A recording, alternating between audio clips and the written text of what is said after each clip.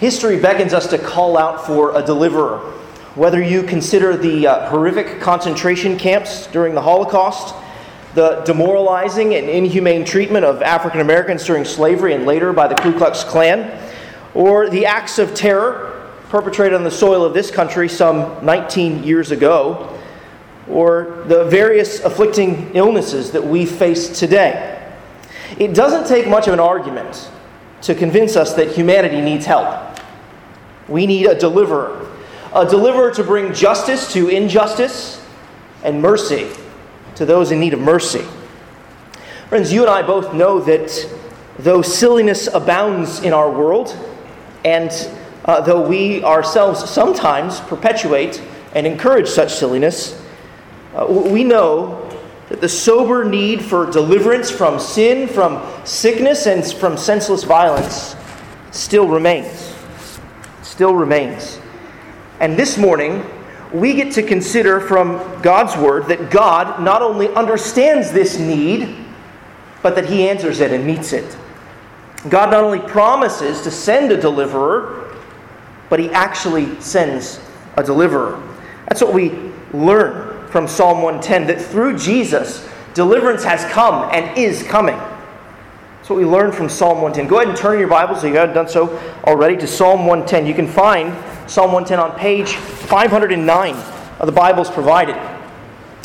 Psalm 110, our psalm for this morning, tells us how God will bring about the destruction of His enemies and the deliverance of His people. He will destroy His enemies and deliver His people through His anointed one, His King, who is also a priest. That's the startling message of Psalm 110. God's King is also a priest. God's priest king will destroy his enemies and deliver his people, which means he has the power to rule and the power to redeem. And the question that Psalm 110 asks of each of us this morning is this: will we give ourselves freely and willingly to God's priest and king? Or will we stubbornly continue in our rebellion and so face His wrath on the last day? Will you respond to Jesus in repentance and faith? Or will you rebel against Him? Let me read Psalm 110 now. A psalm of David. The Lord Yahweh says to my Lord, "Sit at my right hand until I make your enemies your footstool."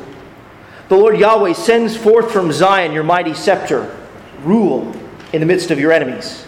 Your people will offer themselves freely on the day of your power, in holy garments. From the womb of the morning, the dew of your youth will be yours. The Lord Yahweh has sworn and will not change His mind. You are a priest forever, after the order of Melchizedek. The Lord is at your right hand. He will shatter kings on the day of His wrath. He will execute judgment among the nations, filling them with corpses. He will shatter chiefs over the wide earth.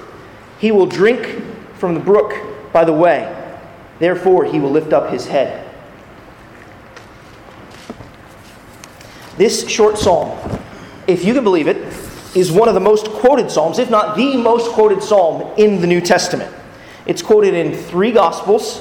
It's quoted multiple times in the book of Acts. It's made the basis of the argument for nearly the entire book of Hebrews. And powerful allusions are made to it in the Revelation. Because of the prominence of this psalm in the New Testament, I want to take a slightly different approach than I normally take as I preach through the Psalms. First, we're going to try to understand this psalm in its Old Testament context. We'll walk through it, reflect on what it means. We'll look at some Old Testament passages that have bearing on it.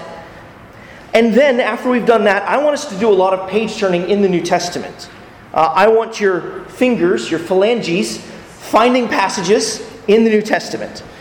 But more importantly, I want us to see what Jesus saw in this psalm and what His disciples saw in this psalm. We'll look at some direct quotations, some allusions in the New Testament. So I want to commend you to be an active reader of God's Word this morning. Otherwise, you'll be bored. You should turn in your Bible to the passages we turn to, and you should read along. And teens, I'm looking at you. You can definitely do this too. Show your parents up. Get there faster. Okay? But keep your ears open, keep your eyes open, and read and see if God's Word says that these things are so. Sometimes I'll tell you to turn to passages. Sometimes I'll tell you just to listen. Do your best to follow along. So, just two headings for the sermon this morning. 2 points. One, understanding Psalm 110. They're such boring titles. Understanding Psalm 110. And then unpacking Psalm 110. If you want spicier sermon headings than that, we can go with shadow and substance. Shadow and substance. All right, those 2 points are going to form the outline of the rest of the sermon. So in the first, we're going to understand Psalm 110 in its Old Testament context. We're looking at shadow there. And in the second, we're going to unpack its message in light of Jesus, who's the substance of Psalm 110. Let's begin with our first point. Understand Psalm 110, or spicy shadow. Well, you look at the description there. What do we see? Right? The first thing we need to understand this psalm, it's written by David. This is hugely significant, right? David is one of the first kings of Israel, and God gave David a very special promise in 2 Samuel 7. And I don't think we can fully understand and appreciate Psalm 110 without that passage. So, keeping one finger here in this passage, turn backwards in your Bibles to 2 Samuel 7. If you're using one of the Bibles provided, you can find the passage on page 259. Go to 2 Samuel chapter 7. Listen to this very special promise that God gave to David, and consider how through it, David's hope extended beyond his own lifetime, but not beyond his own line. Through the prophet Nathan, in verses 12 and 13, you see what the Lord said to David? Verse 12 of 2 Samuel 7. When your days are fulfilled and you lie down with your fathers, that means when you die. When your days are fulfilled and you lie down with your fathers, I will raise up your offspring after you, who shall come from your own body, and I will establish his kingdom, and he shall build a house for my name, and I will establish the throne of his kingdom forever. And we can't help but notice that word forever there. It appears in connection with a future king and kingdom. One of David's offspring, a son down the line, will reign on David's throne forever. And this covenant promise or oath sworn by God is further developed by the prophets. And they're clearly anticipating a Davidic king who will fully and finally rule on David's throne forever. He'll rule as Lord forever. Perhaps your mind runs to Isaiah chapter 9, verses 6 and 7. Just listen to that passage. Isaiah writes, "For to us a child is born, to us a son is given, and the government shall be upon his shoulders, and his name shall be called Wonderful Counselor, Mighty God, Everlasting Father, Prince of Peace. Of the increase of his government and of peace there will be no end. On the throne of David and over his kingdom, to establish it and to uphold it with justice and with righteousness from this time forth and forevermore. The zeal of the Lord Yahweh of hosts will do this." Right here in 2 Samuel 7, we're seeing that this is a significant Old Testament hope, that a son of David will rule and reign forever. This is a promise that God gave to David there in 2 Samuel 7. But turning back to Psalm 110, go ahead and turn back in your Bibles to Psalm 110. That's page 509, in case your finger came out. 509 of the Bibles provided. We see that God's promise to David in 2 Samuel 7 already begins to help us understand the first few words of Psalm 110. Particularly those words, "The Lord Yahweh says to my Lord." Now, whenever you see the capital letters there, L-O-R-D, in all caps, what you need to know is that's a translation of the Hebrew word Yahweh. That means that's the name that God gave to himself when he revealed himself to Moses in Exodus chapter 3. But we've got two Lords in the space of 5 words, don't we? We have an all caps L-O-R-D, Lord, or Yahweh, and we've got a Lord with the lowercase letters, right, O-R-D.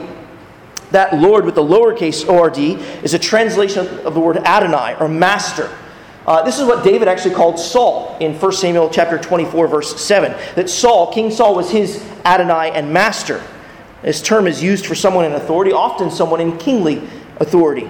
And what David is saying here is that the Lord, that Yahweh, the mighty God of Israel, speaks to his Lord, David's Lord. Lowercase O-R-D in that Lord. Yahweh speaks to David's master and ruler. Yahweh speaks to David's king. Well, who is that? Who is David's king? Well, David already knows from God's promise, right, in 2 Samuel 7, that one of his sons An offspring from his line is going to sit on his throne and rule forever. This offspring from David's line is going to rule even over the great King David. So David foresees in Psalm 110 that there is a greater king coming than him, one that David will serve. David knows that he is not Israel's hope, but that this promised Lord and King who will come from his line is Israel's hope. So do we understand what David sees here? Or perhaps I should say, do you hear what David hears in this conversation? David hears Yahweh speaking to his future offspring who will be his Lord and King. I know I'm supposed to say this till the second point, but let's just be clear. David's hearing a conversation between God the Father and God the Son. He's hearing God the Father speak to God the Son. And now perhaps you wonder, how can David hear this conversation? Right, David is clearly inspired of the Holy Spirit of God. We heard Jesus even say that earlier as we read from Matthew's Gospel. David is inspired by the Holy Spirit of God to hear and receive this conversation. David hears Yahweh speaking to his Lord, and what does he hear? He hears Yahweh command his anointed one to sit at his right hand, the place of honor, while he goes about the work of bringing his enemies under his feet. Yahweh will subdue the enemies of the son of David, and he will put his feet on their necks. That's what the footstool imagery communicates. It's an image of total domination, total subjugation of his enemies. And there in verse 2, David appears to pause in communicating what he's heard. Perhaps he's now describing what how this promise of Yahweh will be worked out. Yahweh will send the anointed one's scepter from Zion. Scepters were given to kings, right, as a symbol of their sovereign rule. David's saying that Yahweh will send forth that symbol of sovereignty, for his anointed one will rule in the midst of his enemies. And notice how this anointed one, David's future son and Lord, with the lowercase o-r-d, is being described. He's being described in kingly terms. He's a king who rules from his throne. He rules over his enemies, and they have no choice in the matter. And while his enemies resist his rule, his people receive and welcome his rule. In fact, they freely offer themselves in the service of David's greater son and God's great king. The language of verse 3 is a little difficult to understand, but what's being depicted here is that the people of the king they're consecrated for service. They're set apart in holy garments. They're youthful and energetic and full of life, like the dew at the start of the day. They are fresh and ready to serve. They will voluntarily, even eagerly, come to this king, ready to do his will. Christian, is that you? Are you eager? Are you ready? Are you desirous? Are you coming to the king saying, how can I serve you and your people? You need to minister and serve and not simply be served. We've got to be on guard against being consumers. We must be contributors in Christ's church. If there's a ministry that needs to take place, you need to be involved in making sure that ministry takes place. Christ calls us into his service, and we're called to serve him as king. Well, in verse 4, David, he reveals to us another utterance that he's heard. In verse 1, we heard that Yahweh said to David's son and Lord, sit at my right hand. Now in verse 4, we hear David repeat an unchangeable promise given to his future offspring and Lord. You are a priest forever after the order of Melchizedek. So this king with a scepter will also be a priest forever. This king who will reign on David's throne will also be a priest forever. But who's Melchizedek? And what does he have to do with anything? We're most familiar with the Aaronic and Levitical priesthoods of Aaron and the Levites because of the prominence that they're given in the books of Exodus, Leviticus, Numbers, and Deuteronomy. But Melchizedek, he is an admittedly enigmatic figure in the Bible. Keeping one finger here, we're going to go backwards again, back toward the beginning. Go to Genesis chapter 14. That's on page 10 of the Bible's provided. Let me just bring you up to speed with what's going on in Genesis chapter 14. Abram, who's now a follower of God Most High, because he's believed God's promise. He's just rescued his nephew Lot, and along with other men, women, and children. Abram, he's just defeated 4 kings. And after this victory, Abram meets with a few kings in the King's Valley. It's a great place for kings to meet. Now take a look at verse 18. Genesis chapter 14, verse 18. And Melchizedek, king of Salem, brought out bread and wine. He was priest of God Most High. Isn't that interesting? Here we've got this guy Melchizedek. He's both a king and a priest. He's king of Salem, Jerusalem. He's king of Salem, which the writer of Hebrews tells us he's a king of peace. He's the king of righteousness. In addition to this, he's also a priest. Now think about it. At this point in redemptive history, right, in the story of the Bible, early on in Genesis chapter 14, God has not established a priesthood. And yet here we're told that he's a priest, and not just any priest, he's a priest of God Most High. He then does what priests in that day did. He blesses Abraham. Abram gives him a tithe, a tenth of everything, and off he disappears. He leaves just as quickly as he came. We don't hear about Melchizedek anymore in the Bible until you get to Psalm 110, verse 4. In fact, we don't hear anything else about Melchizedek after Psalm 110 until we get to the book of Hebrews. So the writer of the Hebrews says in Hebrews chapter 7, verses 3 and 4 about Melchizedek, he, speaking about Melchizedek, is without father or mother or genealogy, having neither beginning of days nor end of life, but resembling the Son of God, he continues a priest forever. See how great this man was, to whom Abraham, the patriarch, gave a tenth of the spoils. So you hear what the writer of the Hebrews is saying there. He's basically saying, we know so little about Melchizedek. But what we do know is that his priesthood was not based upon being descended from a particular line. Turning back, you were in Genesis, I think. Turn back to Psalm 110, verse 4. Again, that's page 509. The Bible's provided. What we see here is that Yahweh swears an oath that will not change. Yahweh swears that David's Lord will not only be a king, but also a priest. And in fact, he will be a priest not by descent, but by declaration. All other lines of the priest that we have in the Bible are given by descent. You come from someone's father. But not the priestly order of Melchizedek. This line was given by declaration from God. So this king and priest, he's going to be a unique figure. He'll be like Melchizedek, who was a king and priest. And then take a look at verses 5 through 7. David is here responding to this declaration by Yahweh. He does this by speaking back to Yahweh about his Lord, his Adonai, his master. David affirms that he's at Yahweh's right hand. He's seated in that place of honor and authority. He tells us that his Lord has a coming day of wrath, a day when he will execute kings and judge the nations. This judgment will not be limited to a particular area of the globe. No, it will span the globe. All over the wide earth, the chiefs will be shattered and the corpses will be scattered. David tells us there in verse 7 that his Lord will drink from the brook by the way. After he has executed his judgment on his enemies, he's going to refresh himself. He will drink, he will rise, he will lift up his head, knowing that his victory is complete, and survey the realm over which he rules. And when he does, he will find that he has no more enemies. And that's where Psalm 110 concludes. And it's a fitting end, really, to Psalm 110. The psalm began with David's Lord having enemies, needing to be subdued, and it concludes with his Lord refreshed, having defeated and subdued his enemies. Now I wonder, after having come to understand Psalm 110, I hope a little better, if you think that this is definitely what the world needs. I mean, when you think of what the world needs, is this what you think of?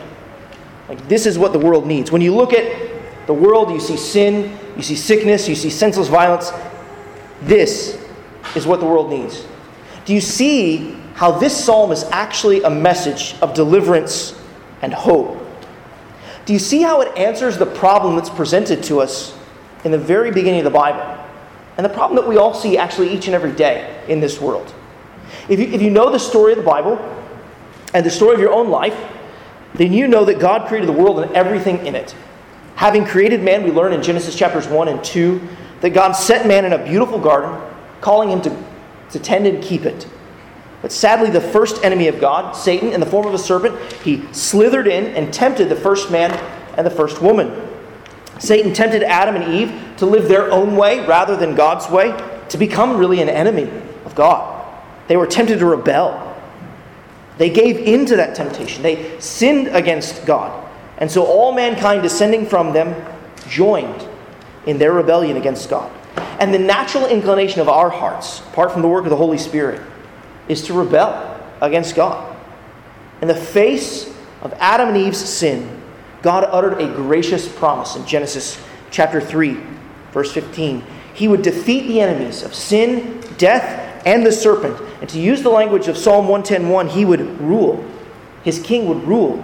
This promised son would rule in the midst of his enemies. This is the hope that Psalm 110 holds out to us. And we find in the New Testament that this hope is met in Jesus Christ. So let's turn now and unpack the truth of Psalm 110 in light of Jesus Christ. This is the second point we're working through this morning. Unpacking Psalm 110, or for those of you taking the spicy track for sermon headings, substance. Substance. What's the substance of Psalm 110? It's Jesus. Jesus is the substance. And we're going to let the New Testament writers unpack the truth of Psalm 110 to show us that Jesus is its substance. And as we begin, let me just say this. In 1 Timothy chapter 4, verse 13, the Apostle Paul tells young Timothy, a pastor of the church in Ephesus, to devote himself to the public reading of Scripture. And so from this point forward in the sermon, that's what we're going to be doing a lot of. We've done a little bit of it. We're going to do a lot more of it now. We're going to be reading significant and sometimes lengthy passages in the New Testament. Because in the New Testament, it really tells us three simple things about Psalm 110. It tells us first that this psalm is about Jesus. Second, that he is sitting on his throne and that he will come to judge just as this psalm promised. And third, that Jesus is a priest who ministers and intercedes for his people. These are the three truths that the New Testament unpacks for us. First, the New Testament tells us that this psalm is about Jesus. And Jesus actually tells us this himself. Jesus tells us that he is the substance of Psalm 110. We read it earlier in the service, but I want us to just look at a few verses of it. Go ahead and turn back to Matthew 22, especially verses 41 to 46. Matthew chapter 22. That's page 828, I believe, of the Bibles provided. Beginning in chapter 1, our brother Derek kind of mentioned some of the events of the chapter. Beginning in chapter 21, right, the Pharisees, the religious teachers, the scribes, they've been throwing all kinds of questions at Jesus in order to trap him. And you've got to love, like, the topics they pick, right? They ask questions concerning his authority. Where do you think you have the authority to do the things you're doing? They ask him about the greatest commandment. They ask him about his thoughts. What are your thoughts on taxes and government? That's like a great way to catch people, to trap people, right? And they ask him all these questions, and Jesus answers them one and one again. And then in Matthew chapter 22, verses 41 to 46, Jesus, he turns the tables on them, and he asks them the question to end all questions. It's a question that's based upon Psalm 110, verse 1. Read Matthew 22, just verses 41 to 46 again. Now while the Pharisees were gathered together, Jesus asked them a question, saying, "What do you think about the Christ? Whose son is he?" They said to him, "The son of David." He said to them, "How is it then that David, in the Spirit, calls him Lord, saying, 'The Lord said to my Lord, sit at my right hand until I put your enemies under your feet'? If then David calls him Lord, how is he his son?" And no one was able to answer him a word, nor from that day did anyone dare ask him any more questions. Right? It's the question to end all questions. Jesus was effectively saying to his hearers, do you want to know the authority by which I do the things I do? I do them by my own authority as David's Lord. I'm King David's Lord, the one who's been given authority by God to rule. Jesus is saying, look, you may owe taxes to Caesar, but you owe your life to me because I am the great son of David. I am the king. Jesus was saying, you can ask me about the resurrection, but Psalm 110 proves Yahweh spoke to me in the councils of eternity and declared that I would be victorious over death. Right? Jesus, he's just proved to them from Psalm 110 that he's the promised Messiah. And instead of opening their mouths in worship and offering themselves freely to him, they closed their mouths. They held on to their sinful rebellion. Both Mark's gospel and Luke's gospel, they recount this same scene. But Jesus, he wasn't the only one who recognized that Psalm 110 was about him. So did his disciples. And it's what they preached after his resurrection and ascension into heaven. Turn to the book of Acts. Move forward in your Bibles to the book of Acts, chapter 2. If you're using one of the Bibles provided, that's on page 910. Acts chapter 2. We're going to look at verses 29 to 39. In this chapter, we find the Apostle Peter. He's preaching in Jerusalem. Jesus told his disciples to wait in Jerusalem until the appointed time. Jesus ascended into heaven, and then shortly after that, he poured out the Holy Spirit of God. It was known as Pentecost. That's what the event was taking place. There was an amazing display of God's power, and Peter used that event as an opportunity to explain that this was in fulfillment of God's plan all along. In fact, the outpouring of the Spirit had to occur as a consequence of the life and ministry of Jesus and his sitting on the throne. The outpouring of the Spirit occurs because of this. And it's at this point that Peter turns and explains in his sermon that Jesus was raised from the dead, that he's ascended, and he's seated at God's right hand. To prove it, he quotes Psalm 110. Let's begin in verse 29 of Acts chapter 2. I'm going to read through verse 39. Brothers, I may say to you with confidence about the patriarch David that he both died and was buried, and his tomb is with us to this day. Being therefore a prophet, and knowing that God had sworn with an oath to him that he would set one of his descendants on his throne, he foresaw and spoke about the resurrection of the Christ, that he was not abandoned to Hades, nor did his flesh see corruption. This Jesus God raised up, and of that we are all witnesses. Being therefore exalted to the right hand of God, and having received from the Father the promise of the Holy Spirit, he has poured out this that you yourselves are seeing and hearing. For David did not ascend into the heavens, but he himself says, the Lord said to my Lord, sit at my right hand until I make your enemies your footstool. Let all the house of Israel therefore know for certain that God has made him both Lord and Christ, this Jesus whom you crucified. Now, when they heard this, they were cut to the heart, and said to Peter and the rest of the apostles, Brothers, what shall we do? And Peter said to them, Repent and be baptized, every one of you, in the name of Jesus Christ, for the forgiveness of your sins, and you will receive the gift of the Holy Spirit. For the promise is for you, and for your children, and for all who are far off, everyone whom the Lord our God calls to himself. Now, do you see how Peter is unpacking Psalm 110 in his sermon? He says that Jesus, having accomplished his work of rescuing sinners and in defeating the enemy of death by his resurrection from the grave, he has taken a seat at God's right hand in fulfillment of Psalm 110:1. Having been seated at God's right hand, and notice verse 33, Peter says, having received from the Father the promise of the Holy Spirit, he has poured out this that you yourselves are seeing and hearing. And then Peter's hearers, they have a response to this, don't they?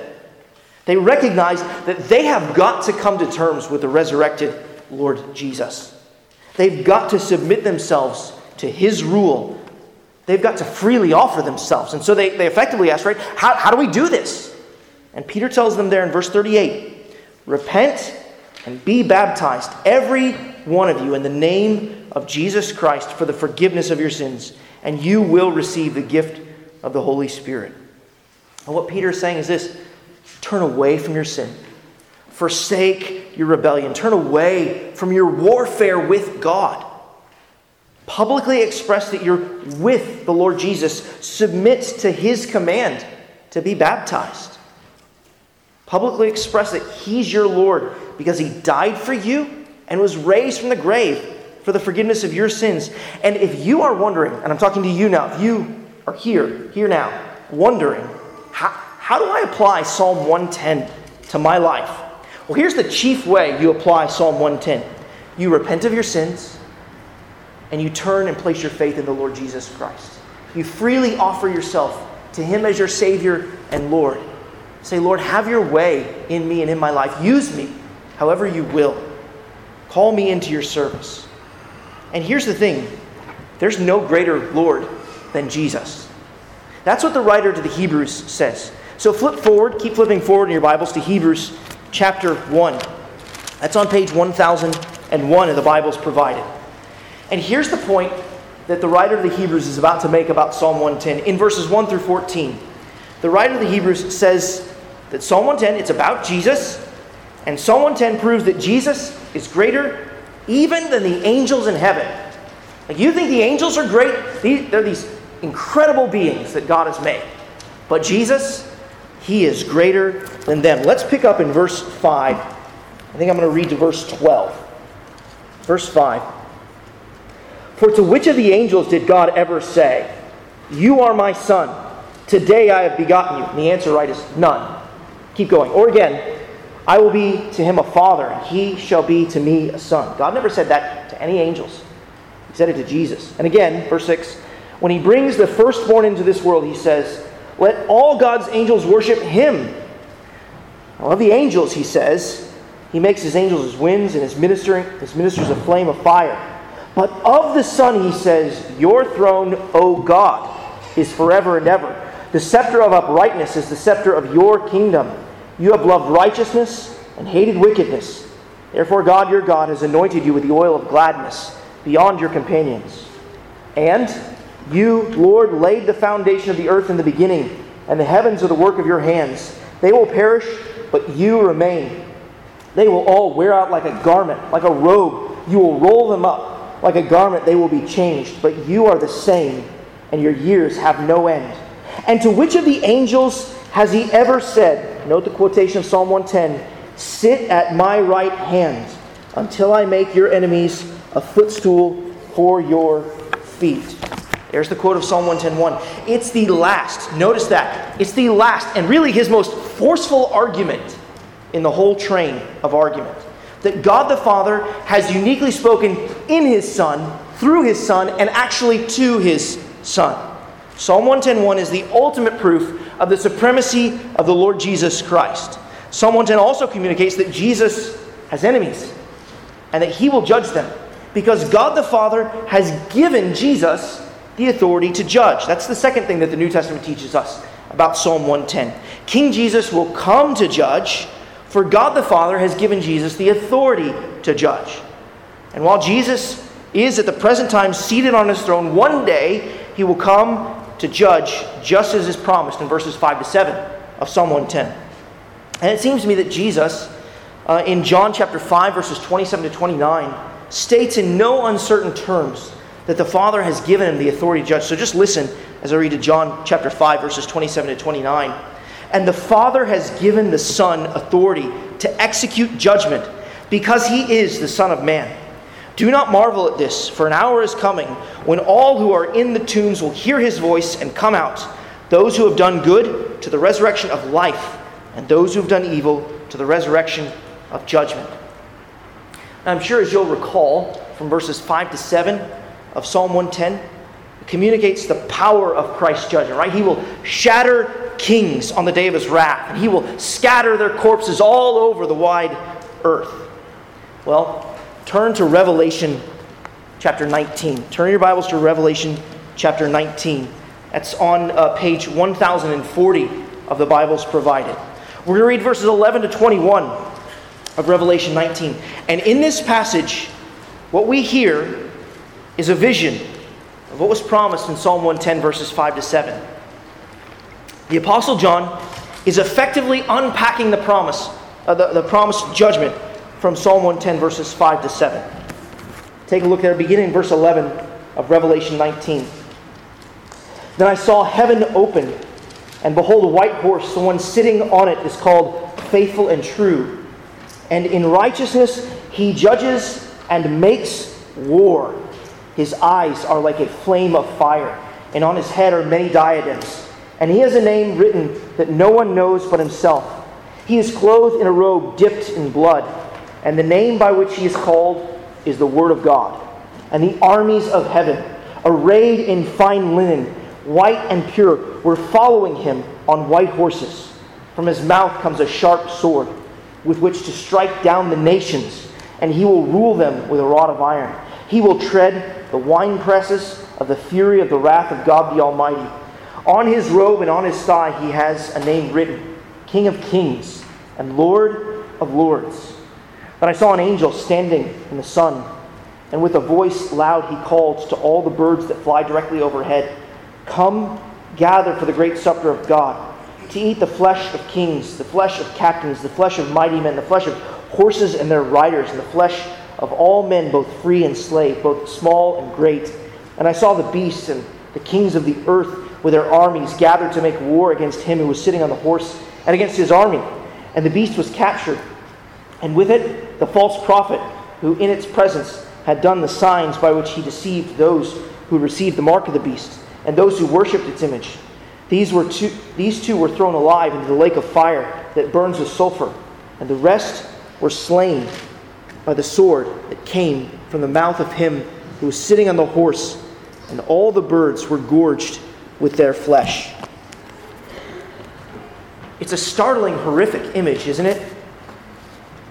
Now, one of the mistakes that folks often make when reading the book of Revelation is to go back and to kind of try and pick through all the details. Like when you do that, you sometimes lose the forest for the trees. So for example, like you go to verse 12, you grab that word diadems, and we try to sort through what does this mean? What does it refer to? And we lose sight of the fact that what John is doing is he's throwing image after image of us just to communicate one thing. Jesus is coming to judge. Jesus is coming to judge, and that judgment will be swift, it will be final, it will be total, it will be ultimate, it will be irreversible. And there will not be a single place on earth on that day where you can hide from his judgment. Remember, that's where Psalm 110 ended. And that's what it promised. And this is where I hope that you see that the declaration of verse 4, that the promised one of that psalm will be a priest forever after the order of Melchizedek, is such a blessing and mercy to receive from our God. I hope you see just how wonderful that declaration is. How is it that we may go from being enemies of Jesus, who are in danger of facing this judgment in Revelation 19, how is it that we go from being enemies of Jesus to being on Jesus' side in that battle? In the words of Psalm 110:3, how do we become part of the people who freely offer themselves to the Lord Jesus? Or in the words of Revelation chapter 19, verse 14, how do we become those who are a part of the army of heaven? Just consider that imagery. Arrayed in fine linen, white and pure. Only through the priestly work of Jesus. Do you see how central Psalm 110 verse 4 is? Do you see the mercy of God in saying to his Son, you are a priest forever after the order of Melchizedek? It's only because of Jesus' priestly work that we may become those whose sins, though they are like scarlet, are washed white as snow. That we may be arrayed in that fine linen, white and pure. This is the third thing that the New Testament teaches us about Psalm 110, that Jesus, he is that priest who has served and is even now interceding for his people. We see that in Hebrews chapter 5, verses 5 to 10, where we're told that Jesus served after the order of Melchizedek, and that he offered up himself as a sacrifice to satisfy divine justice, so to reconcile us to God. Now remember what we learned about Melchizedek, we thought about, that Jesus, he's part of that order, not by descent, but by declaration from God. Jesus, he did not exalt himself as priest. He did not appoint himself as priest. Rather, God the Father declared that he was made a priest. Just listen to Hebrews chapter 5, verses 5 to 10. So also, Christ did not exalt himself to be made a high priest, but was appointed by him who said, "You are my son, today I have begotten you." As he says also in another place, "You are a priest forever, after the order of Melchizedek." In the days of his flesh, Jesus offered up prayers and supplications with loud cries and tears to him who is able to save from death, and he was heard because of his reverence. Although he was a son, he learned obedience through what he suffered. And being made perfect, he became the source of eternal salvation to all who obey him, being designated by God a priest after the order of Melchizedek. That is such wonderful news. God himself declared that Jesus would serve as priest. And it's because Jesus obediently served as priest, in the words of Hebrews chapter 5, verse 9, that he became the source of eternal salvation to all who obey him. So friends, brothers and sisters, come to the Lord Jesus Christ in faith. In his life and death on the cross, he suffered for you. That was part of his priestly work, offering that sacrifice so that you would not have to suffer his wrath on the last day. For those who trust in Jesus, their judgment on the last day was brought forward in time and poured out on Christ on the cross. He was laid in the tomb, but 3 days later, he was raised from the grave, vindicated. He was proving to us that his sacrifice did satisfy God's just demands.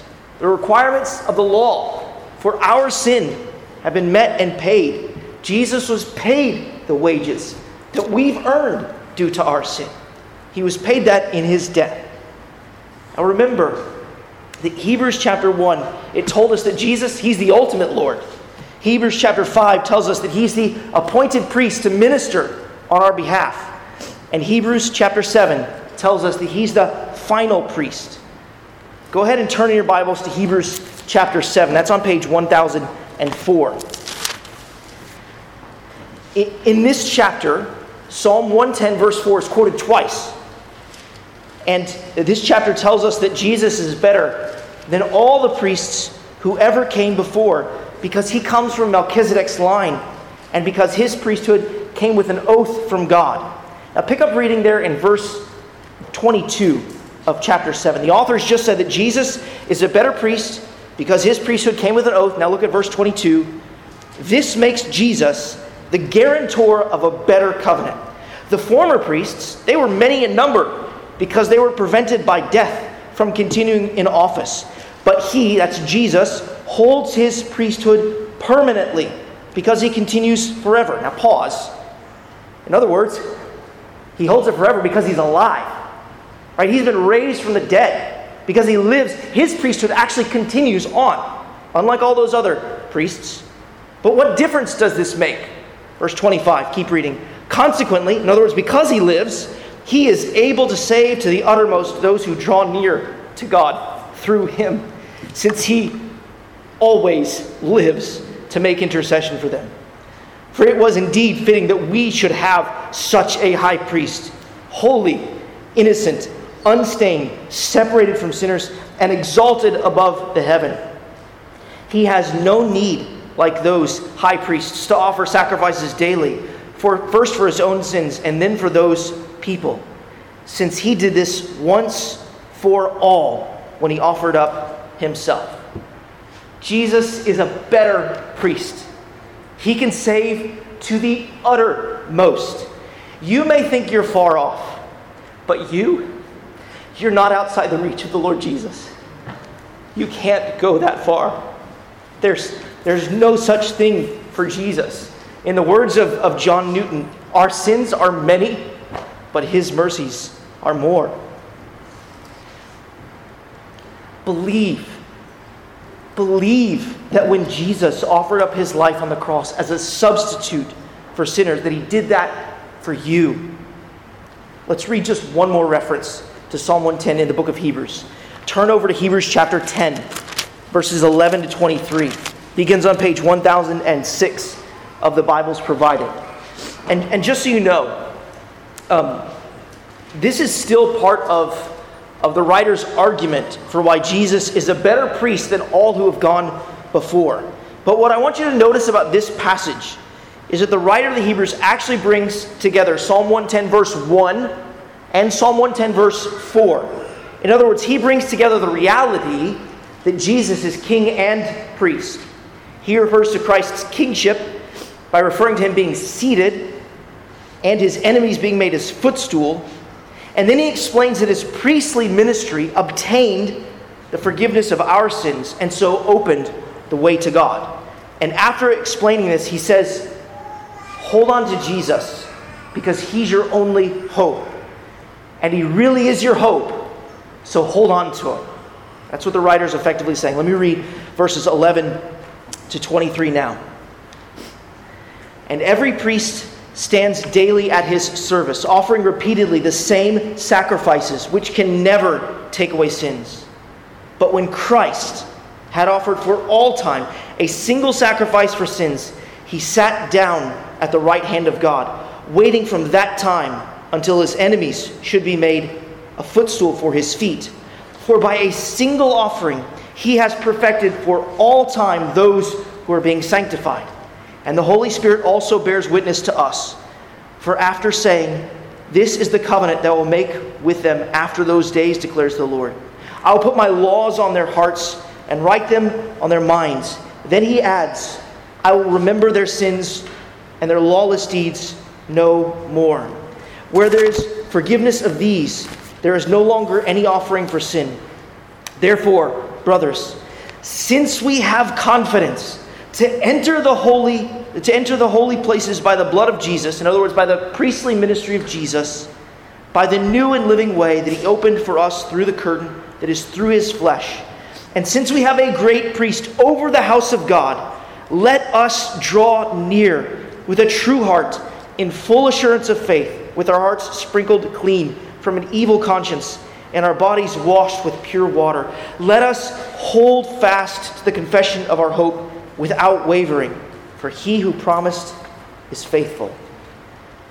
Friends, brothers and sisters, the truth of Psalm 110, it calls us to offer ourselves freely to our King, to serve him as our Lord, to trust him as our priest. And one day soon, he will come in his power, in his authority, and in his wrath. It will be a day of deep darkness and gloom and destruction for those who have failed to fully and freely offer themselves to him in repentance and faith. But it will be a day of joy, of unending joy for his people as he fully and finally delivers them from sin, from sickness, and from senseless violence. So come under the rule of the King of Psalm 110 today by recognizing in faith that as priest, Jesus gave his life so that you might have eternal life through him.